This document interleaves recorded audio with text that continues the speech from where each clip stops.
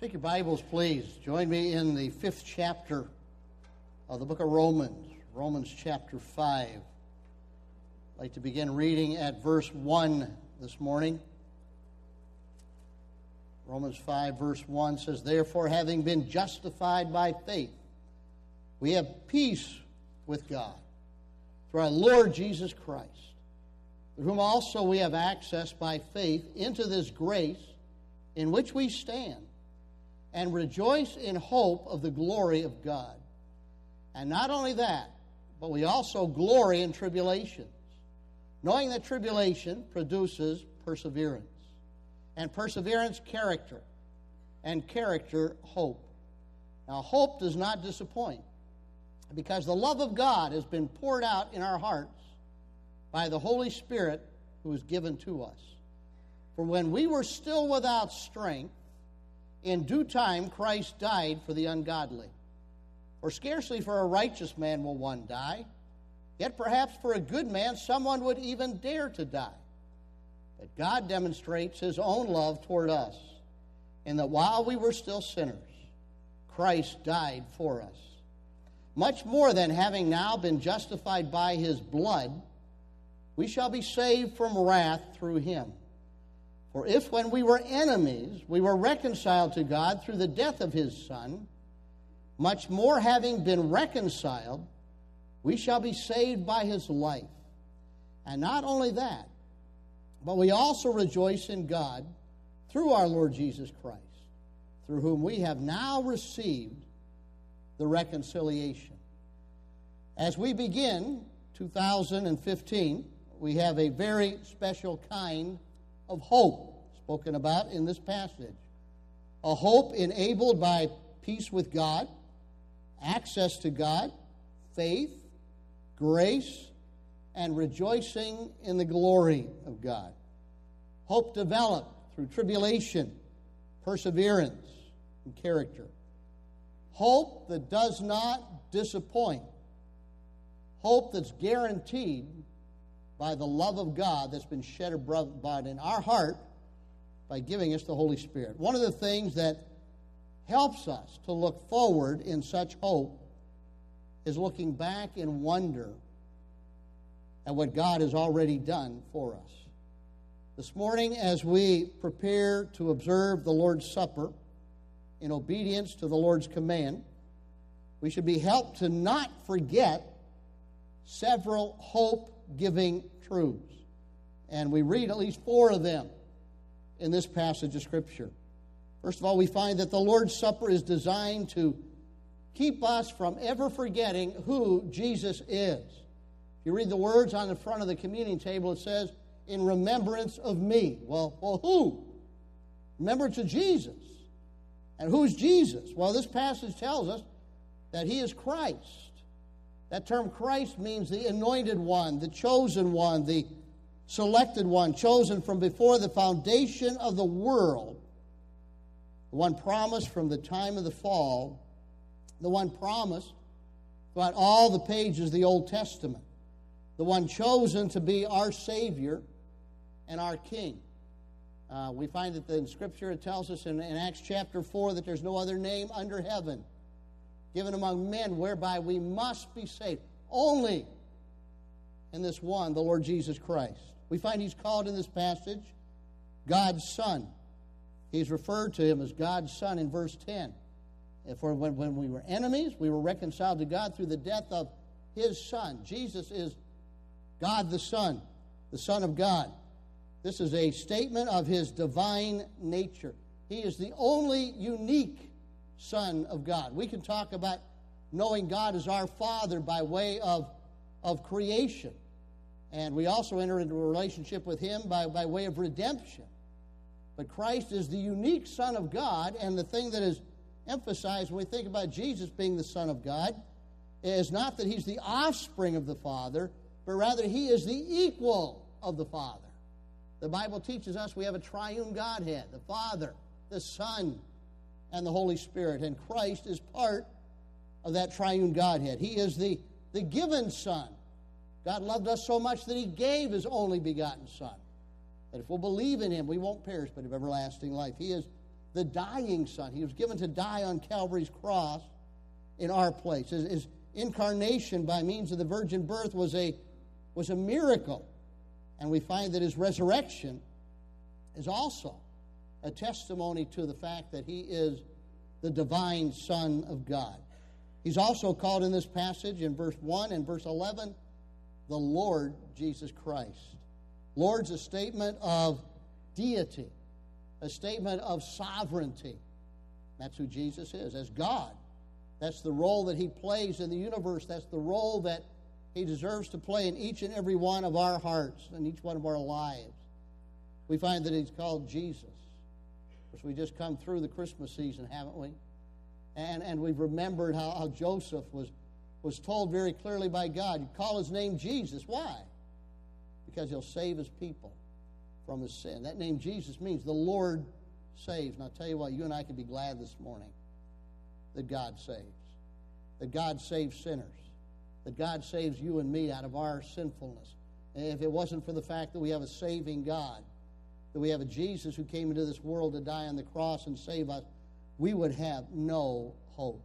There'd be no reason for us to be together here and even think about peace or think about having it be well with our soul.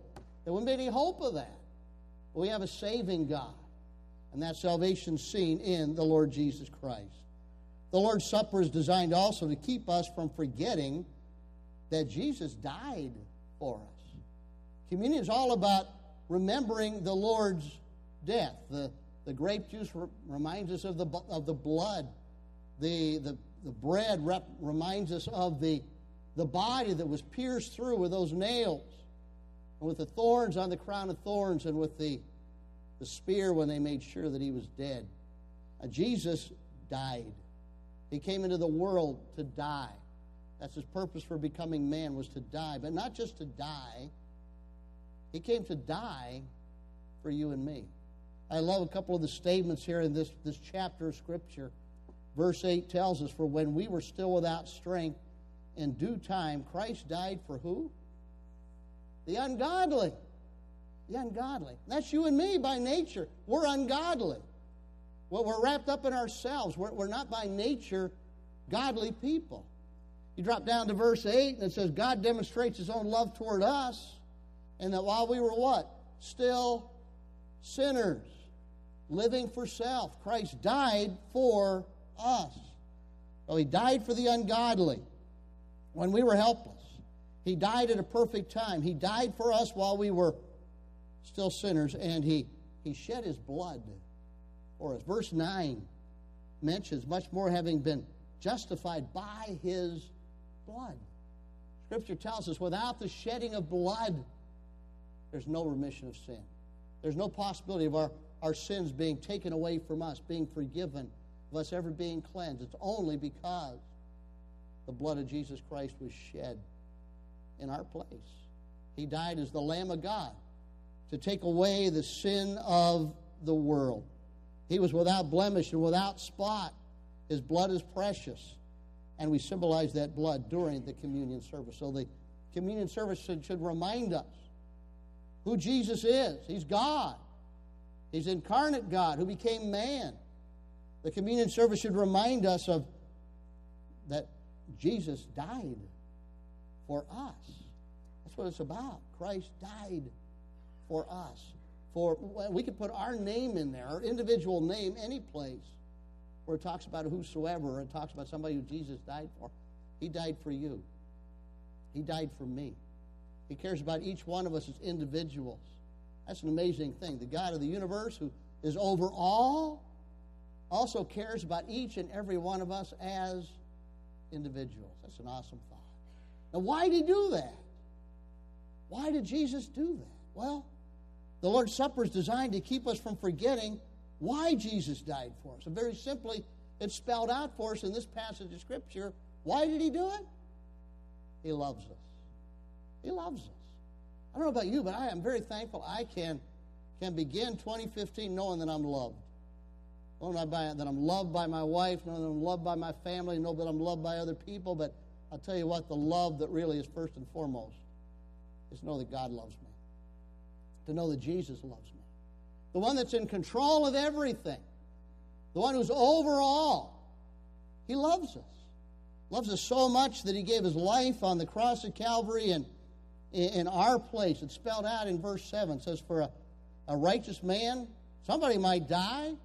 Maybe for a good man, someone would give his life, but God demonstrates his love for us in that he died. Jesus died for sinners. Died for us when we were in rebellion against him. He took the initiative.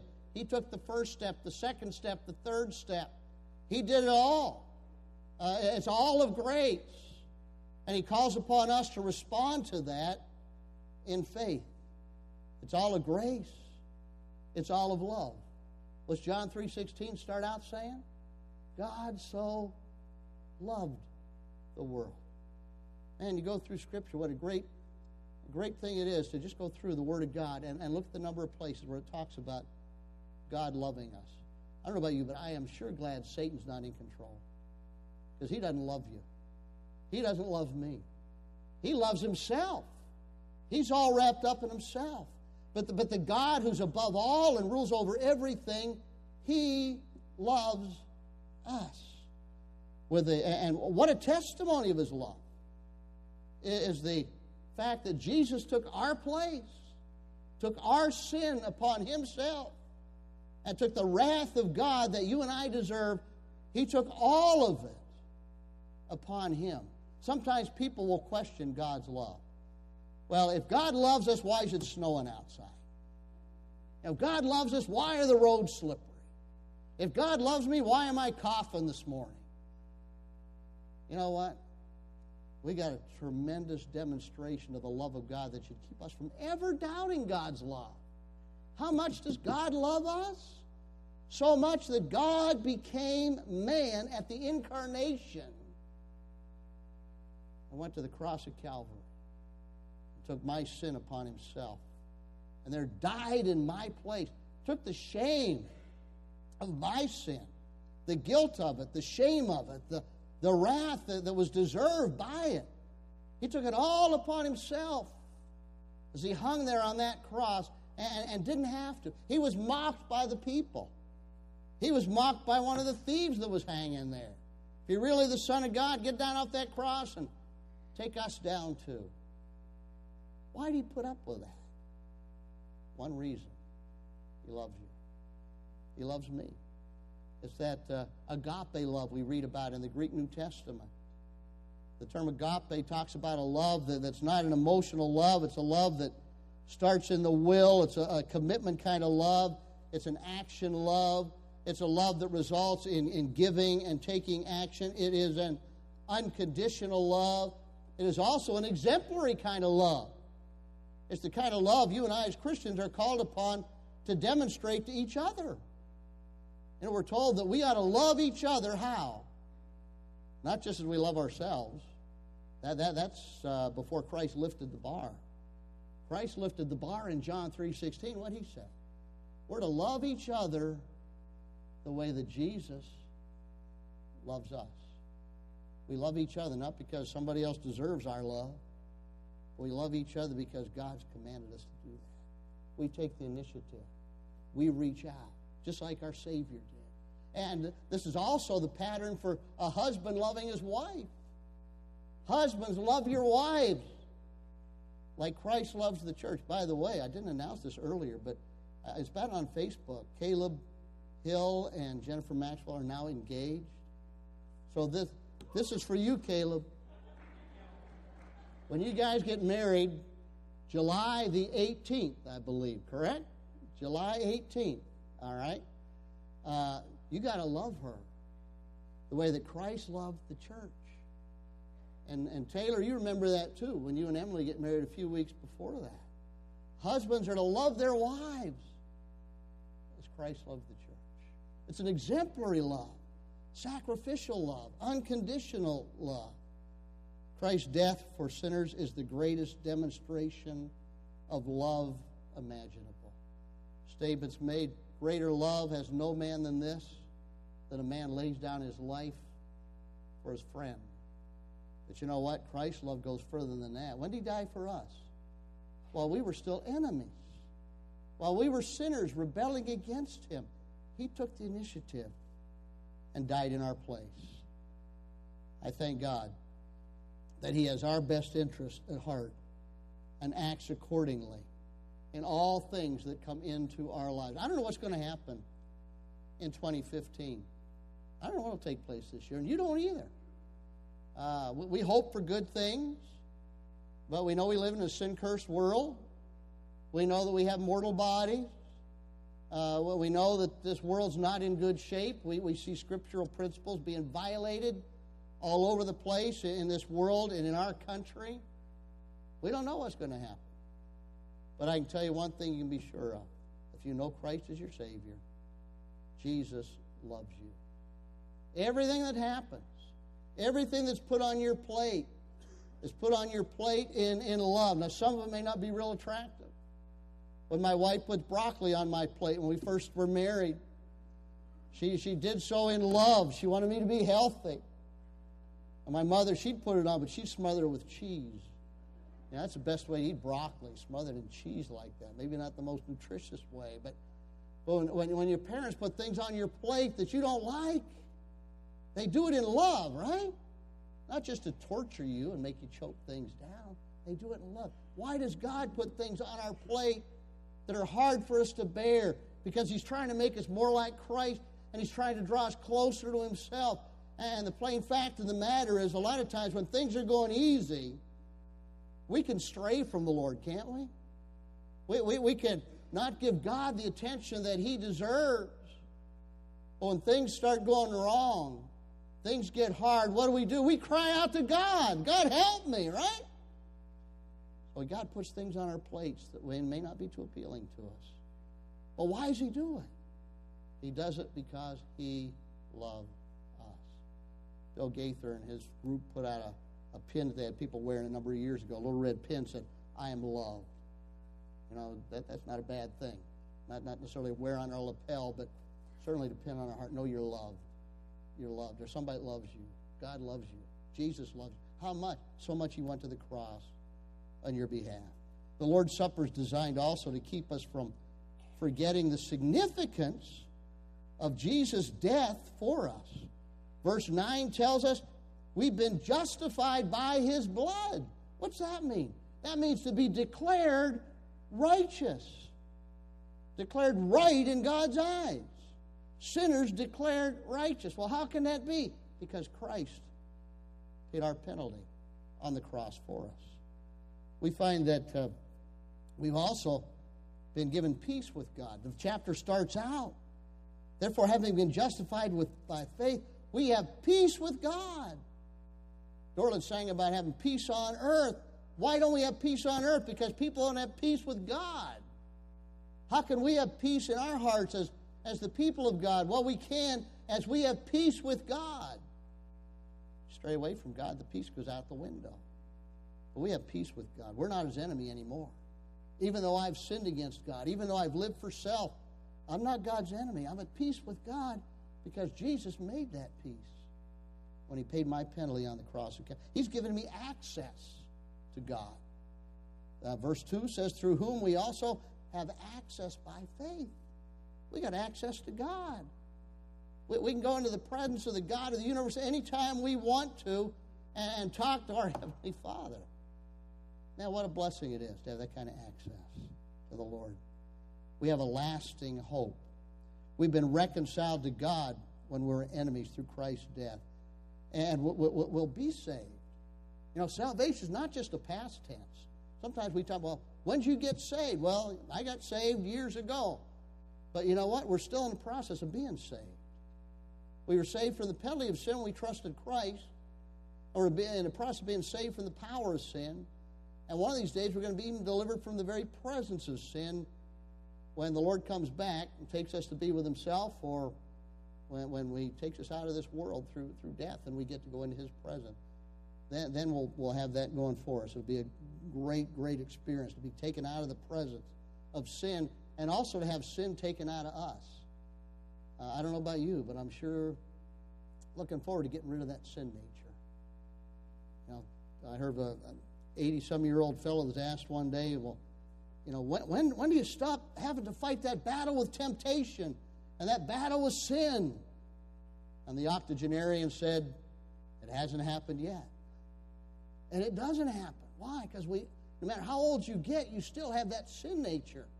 It's not till glorification comes that the sin nature is gone. But thank God, one of these days, it's going to be gone. I thank the Lord we don't have to live throughout all of eternity battling pulls in the wrong direction. Aren't you? We'll just simply be pulled by God to move in the right direction, do what He would have us to do. What a great blessing. And it says we've been saved from the wrath to come here in verse 9. And it says in verse 9, much more, having been now justified by His blood, we shall be saved from wrath through Him. Verse 10, for if when we were enemies, we were reconciled to God through the death of His Son, much more, having been reconciled, we shall be saved by His life. I got good news for you this morning. Not only did Jesus die, but He rose again, and He's still alive. Aren't you glad for that? And because He's still alive, our salvation is secure. When Jesus dies again and stays dead, then you can start worrying about your salvation. Because He ever lives now. He ever lives to make intercession for us. He ever lives to be our advocate. He ever lives to take care of us. And He ever lives, and one of these days He's coming back, and we're going to get to see Him face to face, and what a great, great joy that will be when that takes place. And verse 11 tells us right now, because we got all this going for us, we can rejoice. Not only all that, but we also rejoice in God through our Lord Jesus Christ, through whom we have received the reconciliation. The communion service, it's a holy time, but it's also a happy time. It's a time of rejoicing. I don't know, when you do something wrong and you hurt somebody and you get it straightened out and you get forgiven, isn't that a happy time? When you're not estranged anymore. Hey, we gather around the Lord's table and we celebrate and we shout hallelujah because we're not estranged from God. He's our Heavenly Father. He's our daddy. He loves us and He cares for us. And one of these days He's sending Jesus Christ back into this world for us as we enjoy what He's given us in the present, as we look back on what He's done for us in the past, as we look forward in hope to what He guarantees us for the future. This is a time for rejoicing. And I pray this service this morning will remind you of who Jesus is in remembrance of me. Who's Jesus? He is God. He's God become man. I hope that it'll remind you of what Jesus has done for you. He died for you. I hope it'll remind you why He did it. Why did He do it? Why did He die for us? Go ahead and answer. It's okay. He loves us. He loves us. Great to be reminded of that. And I hope you'll be reminded also of the eternal significance of what Jesus has done for you in love. He reconciles you to God. You have access to God. You have peace with God. We have a living Savior who didn't stay in that tomb. And now He ever lives to make intercession for us. And one of these days, He's coming back for us. That's the other good news. You know what? We won't always have to do the communion service. How long do we do it? We do this in remembrance of Jesus until He comes. We're told in 1 Corinthians. You see, when we see Him face to face, we won't need the reminders, will we? And if I understand the Bible correctly, we see Him pictured as a lamb, as if it had been slain. And I think when we see Jesus, we're going to see the nail prints in His hands. And maybe the marks of the crown of thorns on His head. And we'll be reminded that He did that for you. And He did that for me. And He did it because He loves us. Father, thank You for the reminders that we get in Scripture, the reminders we get from the communion service of who our Savior is and what He's done for us, what He's done for us in love, and the eternal significance of it all. Help us to be reminded of these things and not just think about them in these next few moments. Lord, help us to carry these great truths with us through the course of the coming days and weeks. We'll give you the praise for it in Jesus' name. Amen.